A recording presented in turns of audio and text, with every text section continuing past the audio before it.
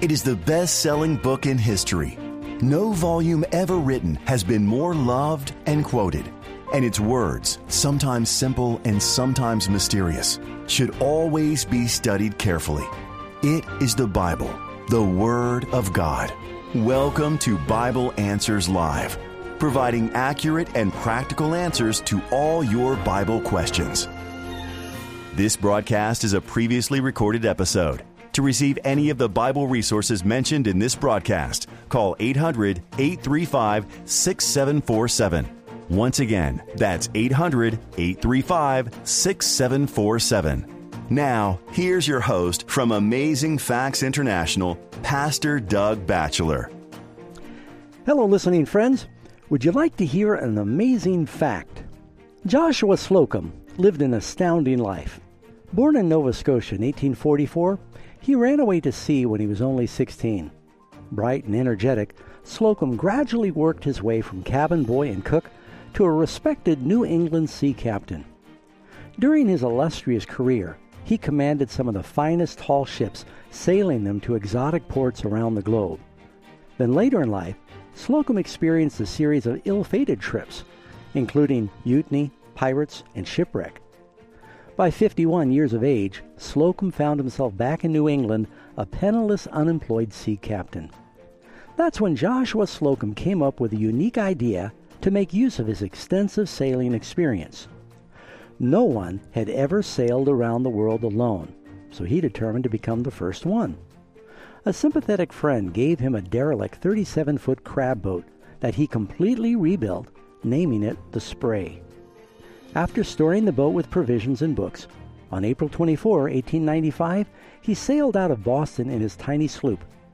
His route took him to Nova Scotia, to the Azores, Gibraltar, back across the Atlantic to South America, through the treacherous Straits of Magellan, then thousands of miles across the Pacific to Samoa, Australia, South Africa, the West Indies, and finally, in June 1898, he sailed into Newport, Rhode Island to complete his circumnavigation of the globe.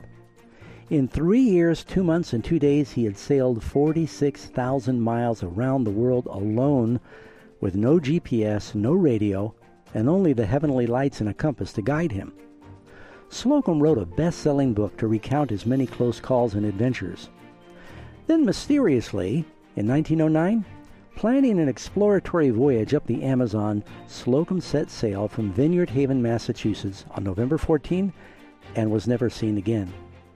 Incredibly, one of the greatest sailors of the 19th century, who sailed a small boat around the world alone, had never learned to swim. Did you know the Bible talks about an army that tried to cross an ocean without a boat? Stay with us, friends. We're going to learn more on this edition of Bible Answers Live.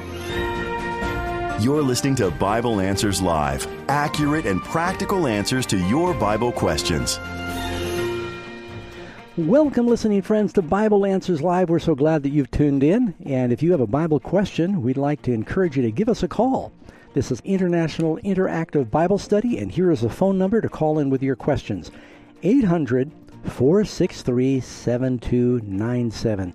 800-463-7297. My name is Doug Batchelor. My name is John Ross. Good evening, friends, and we'd like to also, Pastor Doug, welcome those who are joining us on Facebook. And if you haven't heard, we are live streaming Bible Answers Live on Pastor Doug's Facebook page, also on the Amazing Facts Facebook page.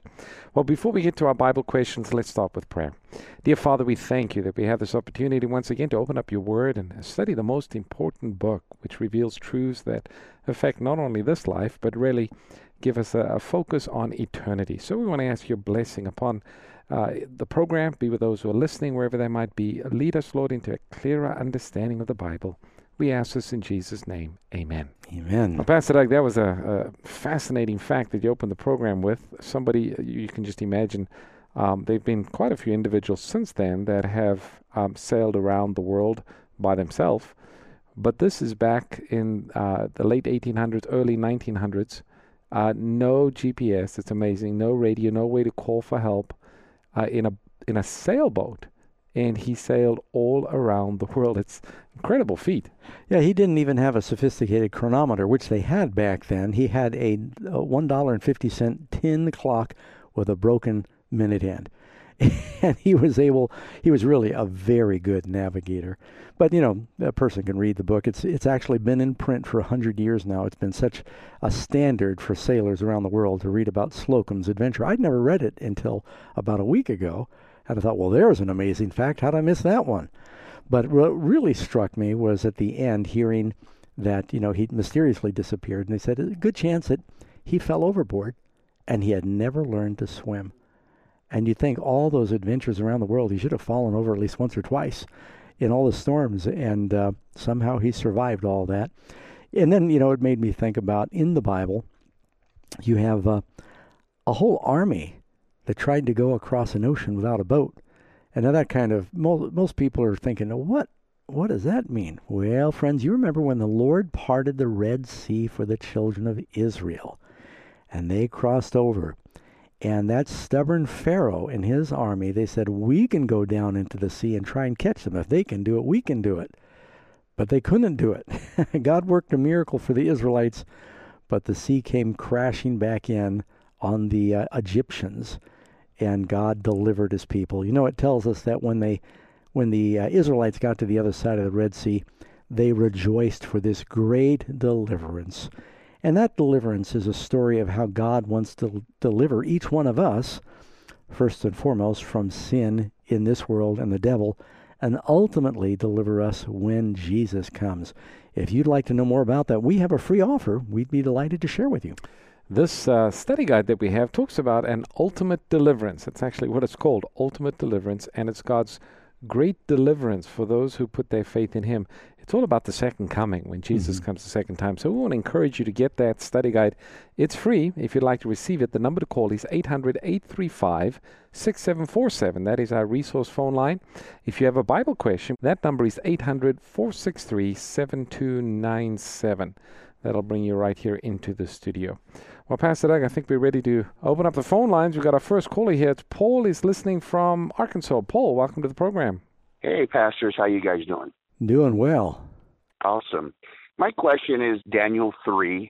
When King Nebuchadnezzar was looking in the furnace and saw 4 people, he asked the guards, didn't we put 3 in? Because I see 4, and they're unbound, they're walking around, and the 4th one looks like the Son of God. And from my understanding, he was looking at Jesus.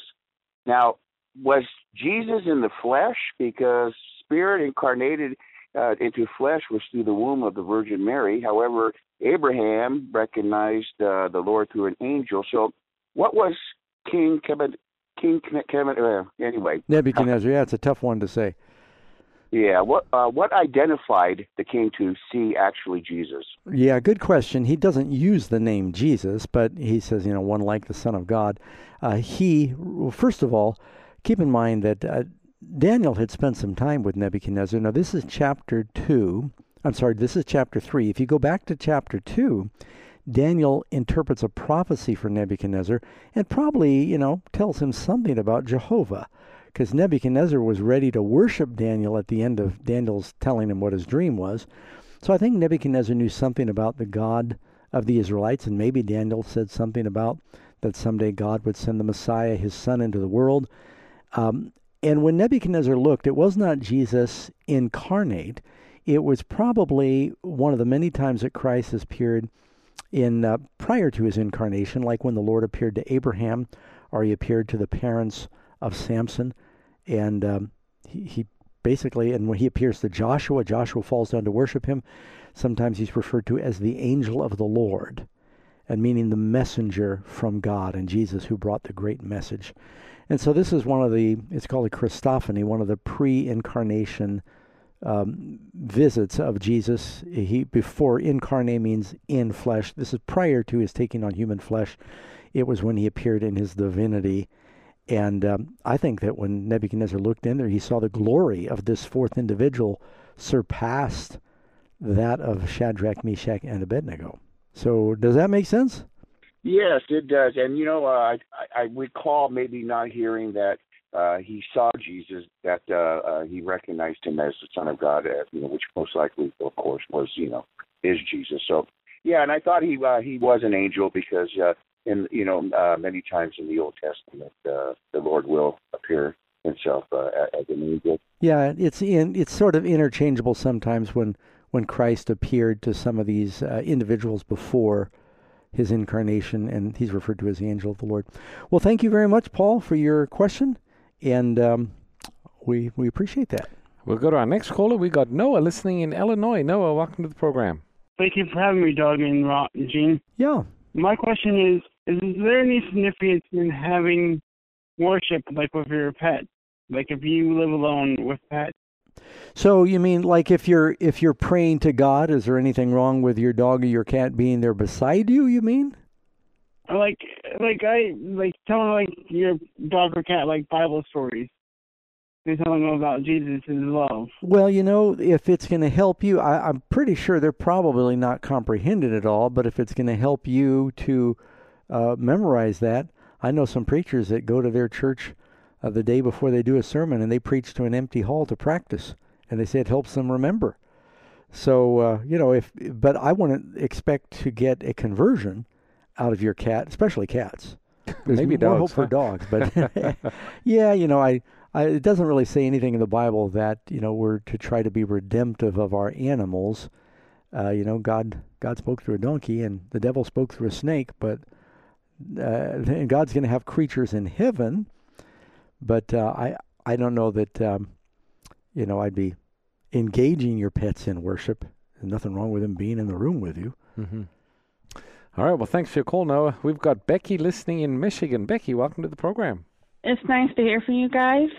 Yeah, thank you for calling. It's been a long time. I got a question, Joshua 24, verses 14 to 15. Chapter 24, verses 15. Excuse me, I'm a little tongue-tied. That's all right. Joshua 24, verses 14 to 15. All right, should I go ahead and read that then? Sure. Let me read it just because a lot of our friends are driving down the road and they're listening, and give some context. Joshua 24, 14 and 15. Now therefore fear the Lord, serve him in sincerity and in truth. Put always the gods which your fathers served on the other side of the river in Egypt. Serve the Lord. He says, put away the gods, that your fathers served on the other side of the river, meaning in Euphrates. Serve the Lord, and if it seems evil to you to serve the Lord, choose for yourselves this day whom you will serve, whether the gods your fathers served that were on the other side of the river, or the gods of the Amorites in whose land you dwell. But as for me and my house, we will serve the Lord. So your question on that? The question is, we know that we have to serve the Holy Father, but the question is, God gives us the responsibilities to witness to others, to do what He would want us to do. Either we are against our Heavenly Father or we're for Him. Either we put aside the evil gods, or we learn, or we serve God, to worship our true Heavenly Father. Mm-hmm. So are you wondering why Joshua asked that question? Yeah. Yeah. Some people think that it was Joshua inviting the Israelites, saying, well, which do you want to do? I think he's really challenging them to renew their commitment, reminding them, do not serve the gods that the relatives of Abraham served. Do not serve the gods of the Egyptians or the Canaanites and Amorites in the land that you dwell. We're going to continue to serve the Lord. Joshua said, don't forget the God that, brought you out of Egypt. So it's really an invitation and a challenge that he's giving the Israelites there. I don't think he wanted anyone to say, well, let me think, who shall I serve? He was just really reminding them to have resolve about serving God. What do you think, Pastor Ross? Yeah, sometimes in the Bible a question is asked, even though you might know the answer, but the question is asked to reinforce a decision. And I think Joshua is wanting the children of Israel here to reinforce the decision that they're going to serve the Lord. Exactly. It's also kind of neat how that he sets the example for them and says, as for me and my house, we've already made up our mind. We're going to serve the Lord. So that's leadership, especially in the home. Parents, they need to make a decision to serve the Lord, and encourage their children to make that same decision. Yep, good point. Thank you very much. Appreciate your question tonight. You're listening to Bible Answers Live. This broadcast is a previously recorded episode. If you'd like answers to your Bible-related questions on the air, please call us next Sunday between 7 p.m. and 8 p.m. Pacific Time. Call us at 1-800-GOD-SAYS. If you enjoy hearing solid biblical answers on Bible Answers Live, you can have those same insights at your fingertips through the Amazing Facts Prophecy Study Bible. The updated hardcover version is available at its lowest price ever and includes the complete set of Amazing Facts 27 study guides, plus a Bible numbers and symbols chart and 8 pages of colorful maps. This best ever Bible gives you a biblical cyclopedic index, Words of Christ in red, chronology of the Old Testament, along with Doug Batchelor's How to Study the Bible feature, and much more. Call us at AF Bookstore to learn more about it at 1-800-538-7275. The Amazing Facts Prophecy Study Bible stands apart from other Bibles, giving you the same solid answers you hear each week on Bible Answers Live. Order your copy today at afbookstore.com or by calling 1-800-538-7275. All right, we've got Samuel listening in Wisconsin. Samuel, welcome to the program. Thank you, brothers, for taking my call, and I want to compliment you, gentlemen, on your fervor and clarity in declaring the Bible. Well, thank you. And you guys got me prepared. I'm preparing for eternity in kindergarten to learn the ways of the Master. Amen. I got a question on Habakkuk, chapter 1, verse 3 and 4, pastors. Could you explain that to me? All right, let's read it here. And this is Habakkuk, chapter 1, verse 3 and 4. Why do you show me iniquity and cause me to see trouble? For plundering and violence are before me. There is strife and contention arises. Therefore the law is powerless and justice never goes forth. For the wicked surround the righteous. Therefore perverse judgment proceeds. You're wondering what is meant by that? Yes, sir. Well, Habakkuk is living during a time where there was a great apostasy in Israel, and they were being influenced by their pagan neighbors. And so he's saying, Lord, I'm beholding the evil around us and even among your people. And it seems like, the law is powerless, that people aren't, and the word law there doesn't just mean 10 Commandments, it meant the Word of God. It seems like they're ignoring the Word of God. They're not listening. There's no justice that's going forth. The wicked surround the righteous. It's kind of like Job sometimes said, it looks like the wicked are winning. And Habakkuk is sort of articulating the same kind of concern. But you keep reading through the book and you'll see that he finally exults in God's righteousness, but he's, kind of bemoaning what he's seeing around him. It reminds me of the other verse that we read in the Bible, that God is not willing that any should be lost or perish, but he's long-suffering. And that was the case even with Israel. There was a lot of corruption, and God was dealing with them, trying to reach them. There was a judgment that eventually came. Under the 10 tribes, it was the Assyrians that conquered them. The Babylonians came and conquered Jerusalem, and the Jews were taken captive for 70 years. And yet God was long-suffering, not willing that any should perish. And I think, Pastor Doug, we see the same thing even in our world today, where God is long-suffering. We see a lot of evil in our world, and yet God is wanting to save as many as possible. Yep. And you read later in the book, you can see that he's promising that, even though it looks like evil is triumphing, that God will win in the end. And that great statement that's quoted so often in the New Testament is in Habakkuk, where he says in chapter 2, verse 4, the just shall live by his faith. And so he's saying that the just will survive and they will succeed, and that the vision of God's deliverance will come. Though it looks like it tarries, don't be discouraged. It will come. So thank you, Samuel. I hope that helps a little bit. All right, we got another caller. We got Amy listening from Northern California. Amy, welcome to the program. Hi. Hi. I'm calling tonight. I had a discussion with my friend, and we were talking about Revelation 20, where it says the books will be opened. I know certain people's writing that I'm not supposed to mention support this and go into great detail that we will have access to the records. But just wondering if there's anything in the Bible that supports that more, that says the records will be open to us to look at, for us to look at. Our Pastor Ross, what's the verse where it says that, don't you know that we will judge angels? Yeah, that's 1 Corinthians chapter 6, verse 3, and that's the Apostle Paul that talks about the redeemed. It says the time will come. Matter of fact, I can just read it here. It says, do you not know that you shall judge the angels? How much more things pertaining to this life? So he's talking to the church, he's talking to believers, and he says the time's going to come when here the redeemed will have an opportunity to review the records. And of course that ties in with Revelation chapter 20, where it says the books were opened, judgment took place. Now, the type of judgment that the redeemed are involved in is not choosing who's going to be saved and who's going to be lost. That decision has already been made. The fact that the redeemed are in heaven, it means they are saved. But the redeemed will be reviewing the lives, and maybe they'll have questions as to why certain people are there and why other people are not there in the kingdom. All of those questions will be answered during this time of review, when the books are made available and open. Just like Jesus said, nothing will be hidden, nothing that is hidden that will not be revealed, nothing spoken in secret that will not be made known. So that'll be that time during the 1,000 years. And then it says, I think in Revelation 19, that they'll declare true and righteous are his judgments. And so we're basically exploring the judgments of God, so everyone will trust, his determinations, and they'll declare that. Thank you. Appreciate that, Amy. Thank you. Hope that helps a little. We got Gail in Canada. Gail, welcome to the program. Gail in Canada, you on the air. Oh, hi. Hi. Good to be talking to you. And before I give my question, just want to thank you firsthand for all the things that you have put into the ministry, and this had helped me and my husband a lot.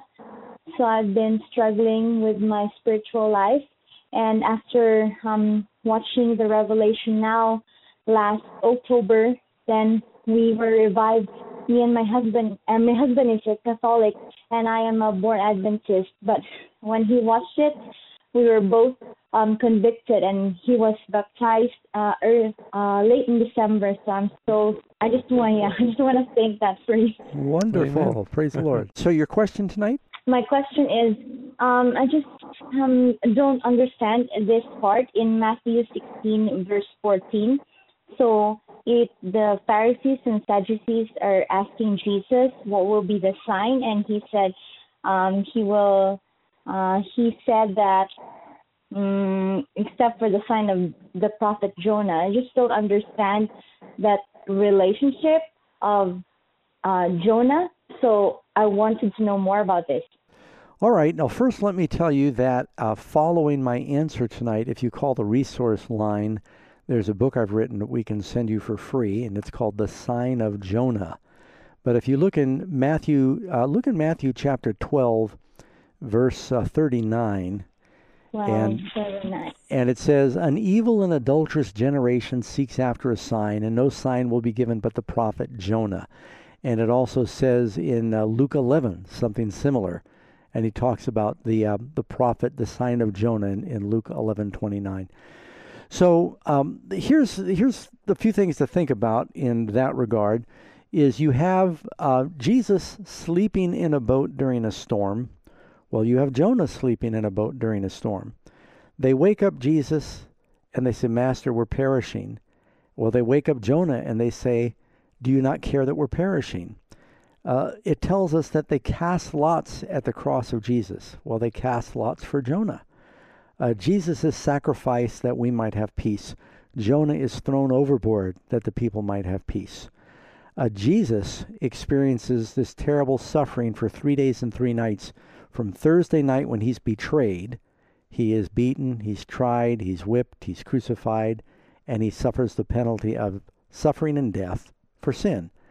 Jonah, for 3 days and 3 nights, he suffers in the belly of the great fish. Jesus is resurrected. Jonah comes out of the fish.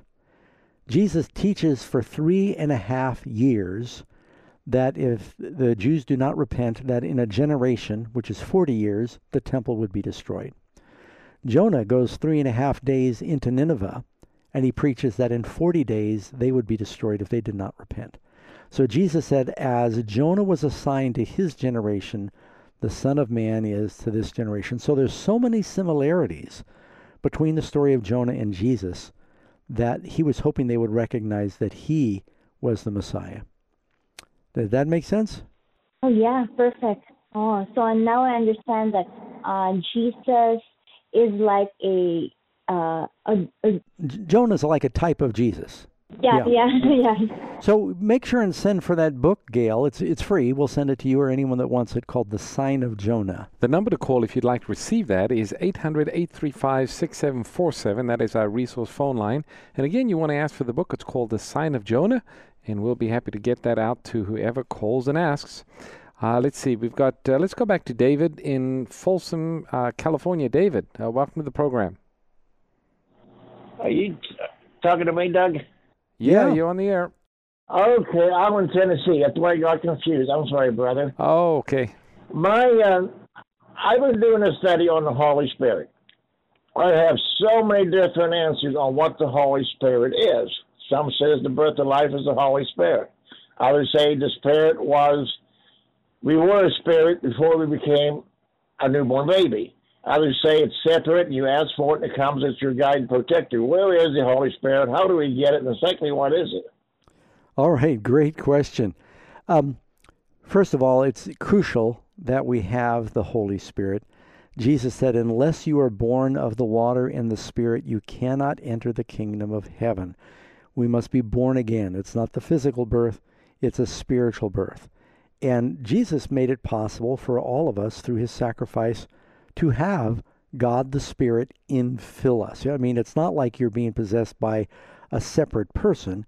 It's the person of God actually comes into us, God the Spirit, and he then speaks to your heart. You invite him to lead and to guide you.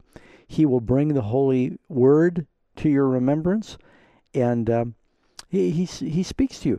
Now, we have, and he helps witness through you. Jesus said, I'll give you the Holy Spirit that you might be my witnesses. Helps us to live the Christian life.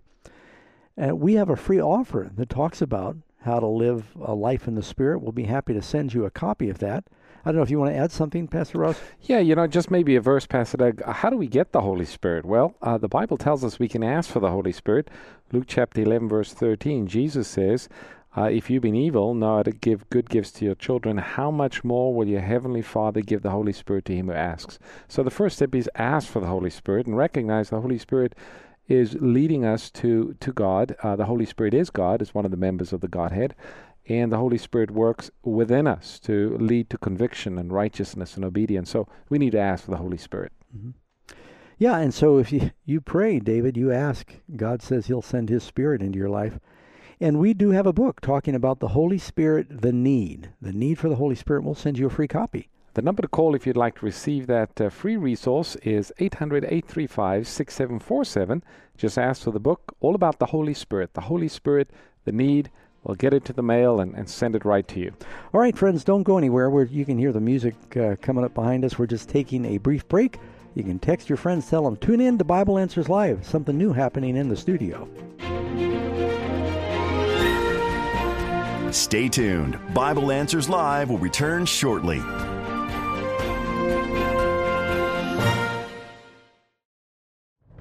The Bible tells us that salvation, of course, emanates from God. So we need to know something about God to rightly understand and embrace salvation. Yet in the church today, there's a great deal of confusion about the nature of God. The Bible says God is one God, but is he three persons? Is Jesus also eternal God? Because Jesus is the Son of God, does that mean there was a time when he did not exist or he was brought into existence? Is the Holy Spirit a person, or is he just the force and the energy that God uses to communicate? You know, I thought this was so important, I really felt led of the Lord to write a book on the subject called Exploring the Trinity, One God or Three. In this book, we answer those very important questions. We talk about the history of the Holy Spirit in the Old Testament, as well as the history of the Holy Spirit in the church and how it has been much debated. This is something we really need to understand because Jesus said eternal life comes from knowing God. Amazing Facts, through your faithful support, has had a major impact on some of the largest non-Christian locations in the world. AFCO Global opened up Center of Evangelism schools in India, the Ukraine, the United Kingdom, and even in the Philippines. It's people on the ground, in the church, on the door, in the home, doing Bible studies, witnessing to people, winning them to Jesus, leading them to baptism in England, in India, in Africa, or anywhere around the world. But you're seeing change on a personal level take place. You know, every week we hear the most incredible stories from all over the globe of lives that are being changed and hearts that are being transformed by the power of the Word. And none of it could happen without the blessing of God and our partnership, your teamwork with this ministry. God bless you.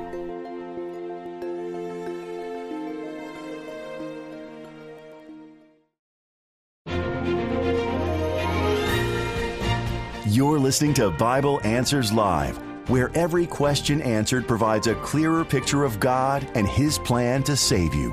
So what are you waiting for? Get practical answers about the good book for a better life today. This broadcast is a previously recorded episode. If you'd like answers to your Bible-related questions on the air, please call us next Sunday between 7 p.m. and 8 p.m. Pacific Time. To receive any of the Bible resources mentioned in this evening's program, call 800-835-6747. Once again, that's 800-835-6747. Now, let's rejoin our hosts for more Bible Answers Live. Welcome back, listening friends, to Bible Answers Live. You heard the number. If you have a Bible question, give us a call. 800-835-6747 brings you into the studio.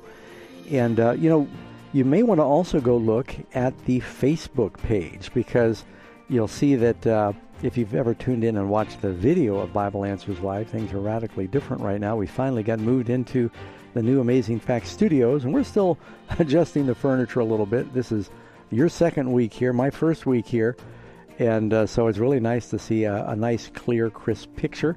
And the plan is that in a few weeks we're actually going to take Bible Answers Live onto television. To start with, it'll be on AFTV Live. We'll probably do reruns during the week. And there's some other networks that have showed some interest. So you'll not only be able to hear it, you'll be able to see it. And we hope that if you want to take a peek, just go to the Amazing Facts Facebook page or the Doug Batchelor Facebook page. And we're streaming a sample of that right now. I am Doug Batchelor. My name is John Ross, and we're going to go to the phone lines. Our next call is Rob, and he's listening in England. Rob, welcome to the program. Oh, yeah. Hi there.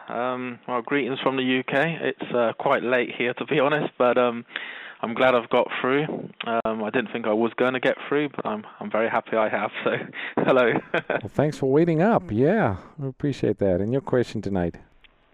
Yeah, so my question is regarding a divorce, basically. So I've been with someone for 3.5 years, and I've only, been 18 months into the faith, so I'm not saying I know everything, but about 11 months ago, I discovered about, remarrying someone who's been divorced.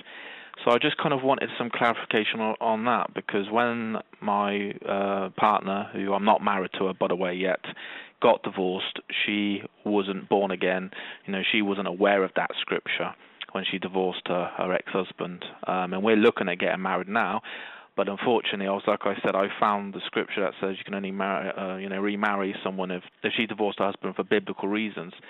So, yeah, I just wanted to get some clarification around that. All right, great question. Now, the verse where Jesus talks about divorce and remarriage, he doesn't apply that to a person who is like grown up a pagan. Because the reason we know that is you look at the story in John chapter 4, where Jesus has this encounter with a woman at the well who has been married 5 times, and she's living with someone she's not married to, and yet Jesus reveals to her that he's the Messiah, which means he certainly accepted her and she would be saved. I don't know if she went home and married that guy or kicked him out or what happened there. But I think when you come to the Lord kind of gives you a new beginning. You cannot unscramble scrambled eggs. And so, if you're out in the world and you're pagan, and there's people that may get divorced and remarried, and then finally they have a conversion and they want to live a Christian life. Well, does that mean they've got to go hunt down their former spouse and remarry them? And of course, they could be married to someone else at that point. I think the Lord gives us a fresh start. You're born again. And now, once you're a Christian and you know better, that's a little different. It's not a little different. It's a lot different, because sin is knowing to do good and not doing it. So, I don't know, Pastor Ross, you have anything to add? Yeah, no, absolutely. God is a God of new beginnings. And I think if somebody comes to an understanding of the truth and you commit your life to Christ, it is important, and we would encourage you. We know you've showed an interest in spiritual things, you've gotten converted, but it would be good that before you get married, that your fiancé also take time to read and study and see what the Bible says. The Bible does give a lot of counsel that when one gets married, you want to make sure that you share the same faith, that you're united in your belief. Otherwise, that can cause all kinds of other problems in the marriage. So hopefully she's willing to consider that as well. And then I think, you ask God's blessing, you get married, ask God's blessing upon your relationship and move forward in faith. Yeah, that's what I do. We do both pray every day to, ask God for directions. I just have one more quick question. I hope that's okay because it's quite late here. So sure. It's regarding the Sabbath day. Basically, I just wanted to know. Again, I am quite new to the faith. I'm only 18 months into being a Christian, so I certainly don't claim to know everything. I'm still learning. It's progression every day. So on a Sabbath day, I just wondered, I hope this isn't a silly question. No, don't worry about it. I know that's a day when, your thoughts are to be of God, like it says, remember to keep the Sabbath day holy. Like you said before, Doug, it's the only one that does begin with remember. But in terms of like cooking and stuff like that, are we allowed to cook on the Sabbath day? I mean, because I do feel guilty for going in the kitchen sometimes and spending half an hour, 45 minutes in there. If someone calls me a friend and we end up going off subject, I mean, I try to keep it about God, but they might tell me about, their day yesterday. And I just feel guilty constantly if I not keeping about God. All right. You got two questions there. Good questions. All right, let's take it one at a time. First of all, when it comes to cooking, there's actually scriptures that say that as far as possible, we ought to bake what we're going to bake, and maybe Pastor Ross will find that bake what you're going to bake, and I think it uses the word seethe or boil what you're going to boil. In other words, do as much cooking as you can. The principle is that you want to be able to enjoy the day and rest. Karen and I might heat something up, or you might microwave something. There's nothing wrong with that. Or if you've got a salad, it may be a lot fresher if you put certain things in it on the Sabbath day. You have that verse? Yeah, the verse you're referring to, Exodus chapter 16, verse 23. And this is the background of the story. They were getting manna that God was giving them. And God said on Friday, on the sixth day, gather what you need for both the Friday and the Sabbath, and then prepare it on Friday so that there's less cooking taking place on the Sabbath. But as Pastor Doug mentions, just to add to that, it's by no means a sin to go into the kitchen and, rinse off your salad and put in your bowl and get ready to eat. I think the Bible's speaking about major cooking. You don't want to bake your pies on Sabbath. Get that done on Friday. Yeah, and then you asked another question about, you have friends that aren't believers and they call and they want to discuss just the worldly chit-chat, and it can sometimes be a challenge. I think it takes a while to kind of let your friends know that this is your Sabbath day, and you can share with them your faith. It's certainly a great day to give Bible studies. It's always a challenge if you're going to visit family and they're not believers, and they want to talk about the latest football game or whatever is going on, which might be going on right now. So you just need to be sensitive to love people, and at the same time try and steer your thoughts towards spiritual things. Now, we do have a book, a free book. I don't know if we can send it to England. You might be able to read it for free online. Yeah. And it's dealing with some tips on how to keep the Sabbath day holy. Yes, and if you'd like to read that, just take a look at the Amazing Facts website, just amazingfacts.org. You also asked some questions about the Sabbath, and we just want to let folks know about a website that Amazing Facts has. It's called Sabbath Truth, just Sabbath Truth, filled with all kinds of scripture and some great lessons. And I think it'll be a blessing to anyone who looks that up. Well, thanks for your call, Rob. We're glad you're able to get through. We've got Rachel listening in Florida. Rachel, welcome to the program. Hi, how are you? Good. How are you doing? I'm good. So my question is this. Since we can't eat any unclean meat or touch it when it's dead, can we use leather or silk or hair bristles and things like that? Okay.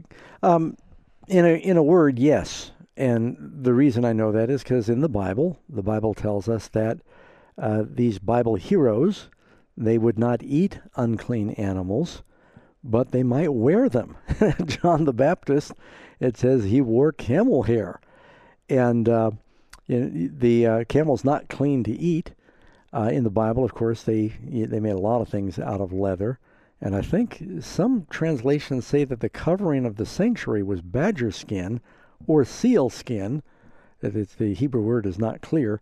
both of which would be, an unclean animal for food. So there's not a prohibition in the Bible to using some part of an animal as a tool or for clothing. It was really, you shouldn't be ingesting an unclean animal because your body's a temple of the Holy Spirit. And of course, there's all kinds of health problems with the animals that God declares unclean.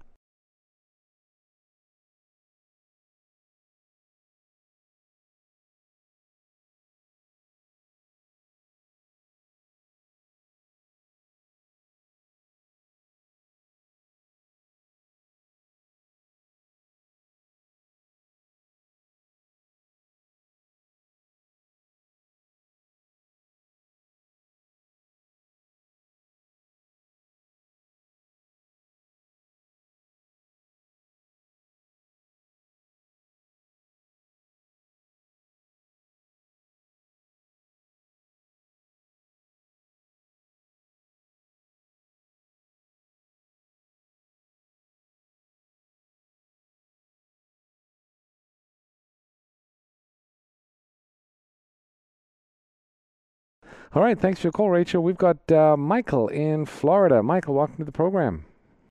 Hello, how you doing, pastors? Can you guys hear me? We do, loud and clear. All right, great. I've been raised in the church, and I don't know how much I can say how much my faith is based upon true personal conviction, as opposed to me just following what I was taught to believe in. And this sort of thing has, sort of thought process really has caused me to become, I guess, more skeptical about my faith in terms of different things I've heard, because I'm pretty sure the question on skepticism or the discussion on skepticism can really proliferate into a myriad of topics as far as I was raised in terms of biblical teaching, the earth is 6,000 years old, God created everything, and then but then there's the skepticism raised by, say, for instance, evolution or scientific evidences that seem to run against biblical teaching, and I just want to know, is there a biblical course of action in terms of addressing skepticism and Yeah, I think, well, first of all, I think that when you ask questions, you want your faith to be based upon a personal conviction and not solely upon what maybe your parents or the pastor said. You need to be able to evaluate your faith and be able to defend it. Peter, said, be ready to give an answer. I grew up, not believing in God. I was atheist or agnostic and believed in evolution and, just very pagan in my approach. And so when I was exposed to Christianity, I was from New York anyway, and so I had a lot of questions, a lot of skepticism. I had all the questions about evolution. I wanted to be satisfied that it wasn't just because the Bible said so, but I thought that the evidence of logic and science, and for me, now it seems like in the last 20 years with the explosion of knowledge in the, microbiology and DNA, that it is so precise that, we would never believe if you saw a computer program that there wasn't a computer programmer. Everybody knows if you're running a computer program, it took great genius to develop that program. Well, human life, the eye, the brain, the world is so incredibly complex that it's statistically very far-fetched to think these things came together without intelligence. And I know you might say, well, Ben, all right, so I believe that God made things, but maybe he used evolution to make them. Well, if God says he did it very quickly, then whatever evidence you see in the world, God can accelerate that. And I think that men are guessing what happened thousands or millions of years ago, and all they can do is guess based on what they see now. So it's nothing wrong with asking questions. Faith comes by hearing, and hearing by the Word of God. Spend more time talking to the Lord, trusting what his Word says. When you study prophecy and you see how dependable the Bible is, it increases your faith in the other things the Bible says. Well, one of the things, Pastor Dick, for all of the scientists that might be spouting off evolution as being a trustworthy theory, there are just as intelligent scientists who are exposed to the very same material, who are staunch creationists, who are believing, based on what they see in nature, based upon their studies, that there is a God that created these things.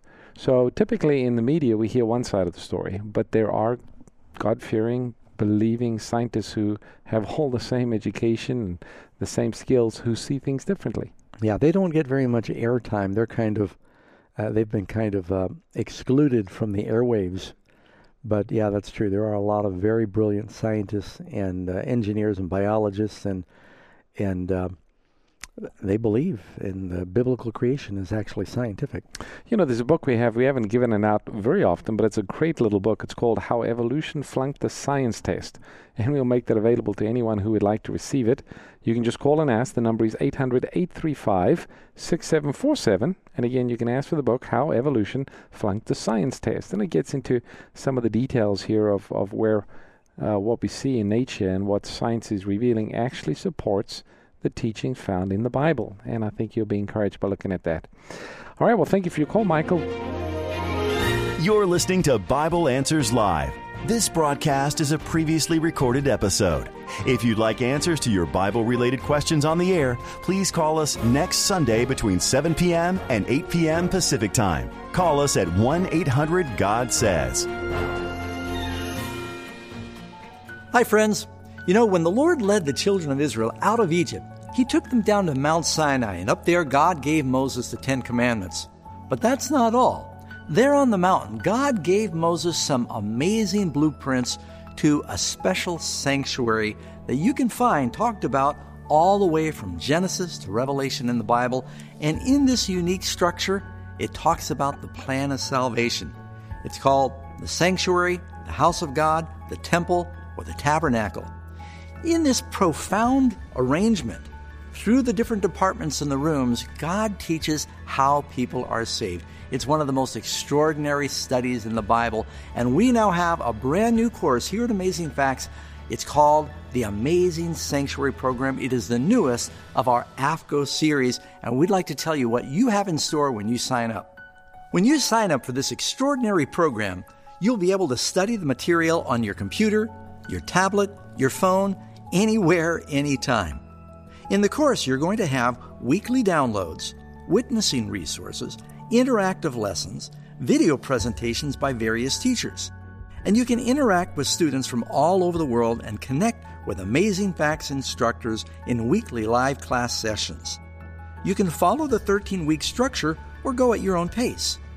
And when you finish, you will receive a certificate of completion. And when you enroll in the program, you're going to be led through the material by two of my friends, great evangelists and instructors, Daniel Hudgens and Carlos Munoz. Visit sanctuary.afco.org. I grew up mostly in New York City. I was sent to many different boarding schools. Most of these schools told me that there was no purpose in life. And I saw in my home, people were not very happy, and I would think about suicide. Sharing a personal testimony can be one of the most powerful ways to win souls to Christ. That's why I'd like to invite you to discover and share a new presentation of my Richest Caveman testimony. It's now available on a special DVD from Amazing Facts. We've even included the award-winning Kingdoms in Time documentary that recently aired on the History Channel. To get your copy of The Richest Caveman, visit afbookstore.com or call 800-538-7275. For life-changing Christian resources, visit afbookstore.com. We've got Lisa listening in New Jersey. Lisa, welcome to the program. How you doing? How you feeling? Doing good. Thanks for calling. My question was, where in the Bible does it say when Jesus died? Luke 23, verse 46. I can read it to you here. It says, "And when Jesus had cried out with a loud voice, he said, Father, into your hands I commit my spirit. And having said this, he breathed his last." So there's a passage in the Bible. Is that what you're asking? No, I was asking, when did he die? Oh, when? The You time. mean like what time of day or what time of year? Like both, from the day and the year.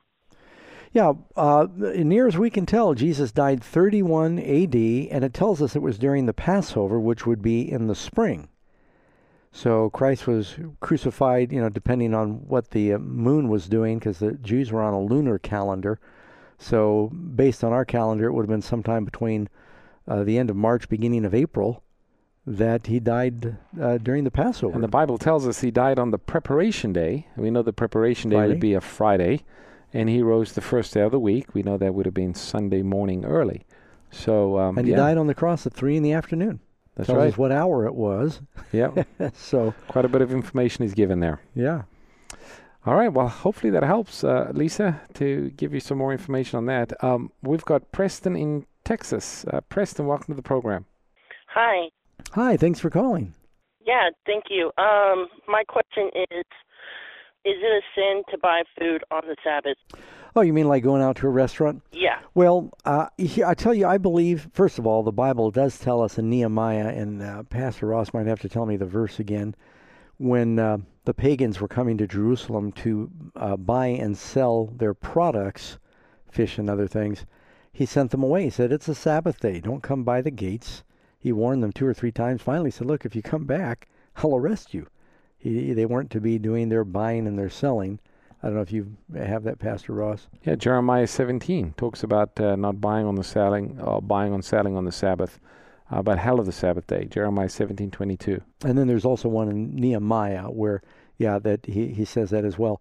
But now you're asking, what about going out to dinner? And the approach that I take, and I think Pastor Ross feels the same way, is if we think it's a good idea for us to prepare and to be able to rest on the Sabbath day, then why do we want to hire someone else to do our cooking for us? And basically you're engaging them directly to work for you on the Sabbath day. And so I think, we should prepare in advance. That's why Friday, the 6th day of the week, is called the preparation day. Is you get your food prepared, you make your plans. And the other thing is when you go to usually the typical public eating place, it's not always a very spiritual environment as well.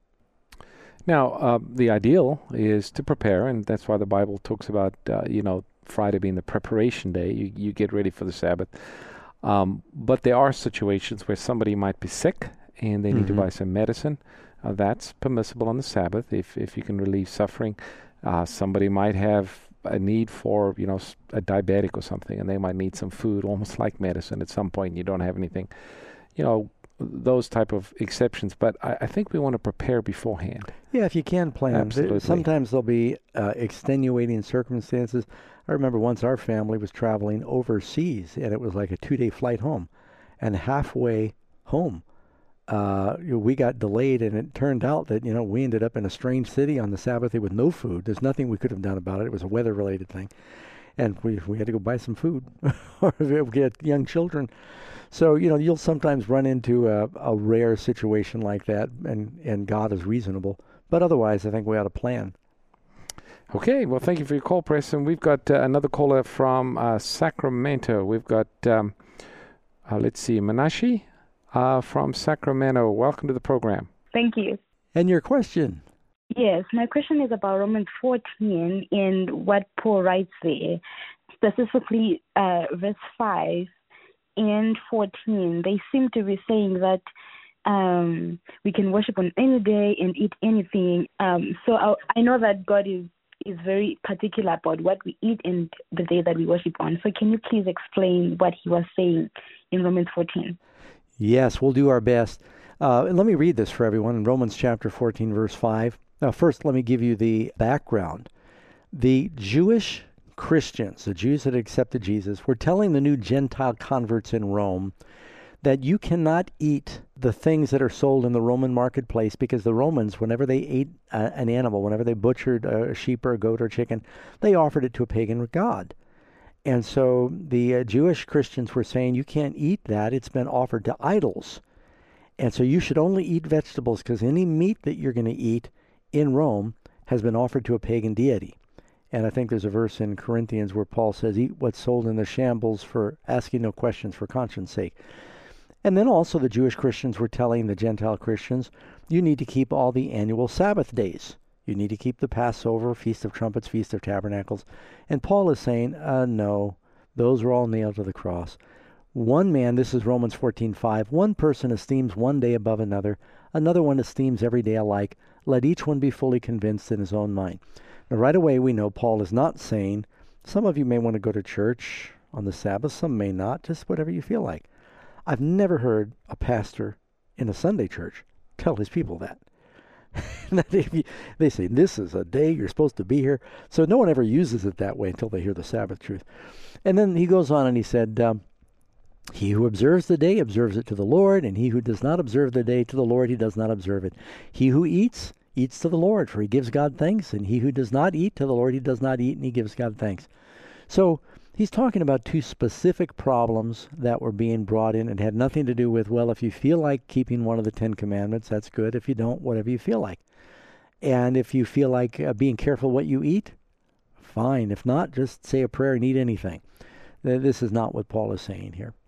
Yeah, and if you'd like to get some extra verses on what Paul feels about the 10 Commandments, you just need to read a little further in Romans, where Paul says the law is holy, just, and good.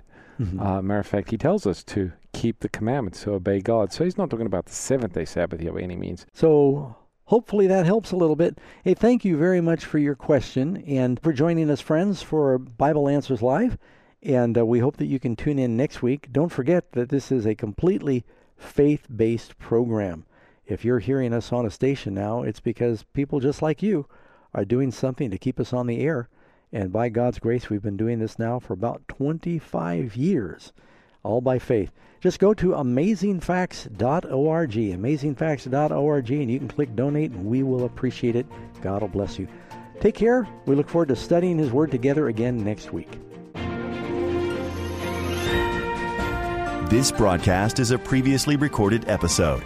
If you'd like answers to your Bible-related questions on the air, please call us next Sunday between 7 p.m. and 8 p.m. Pacific Time. To take advantage of the offers you've heard on this broadcast, call us at 800-835-6747 or visit our website at amazingfacts.org. Tune in next time for more Bible Answers Live. Honest and accurate answers to your Bible questions.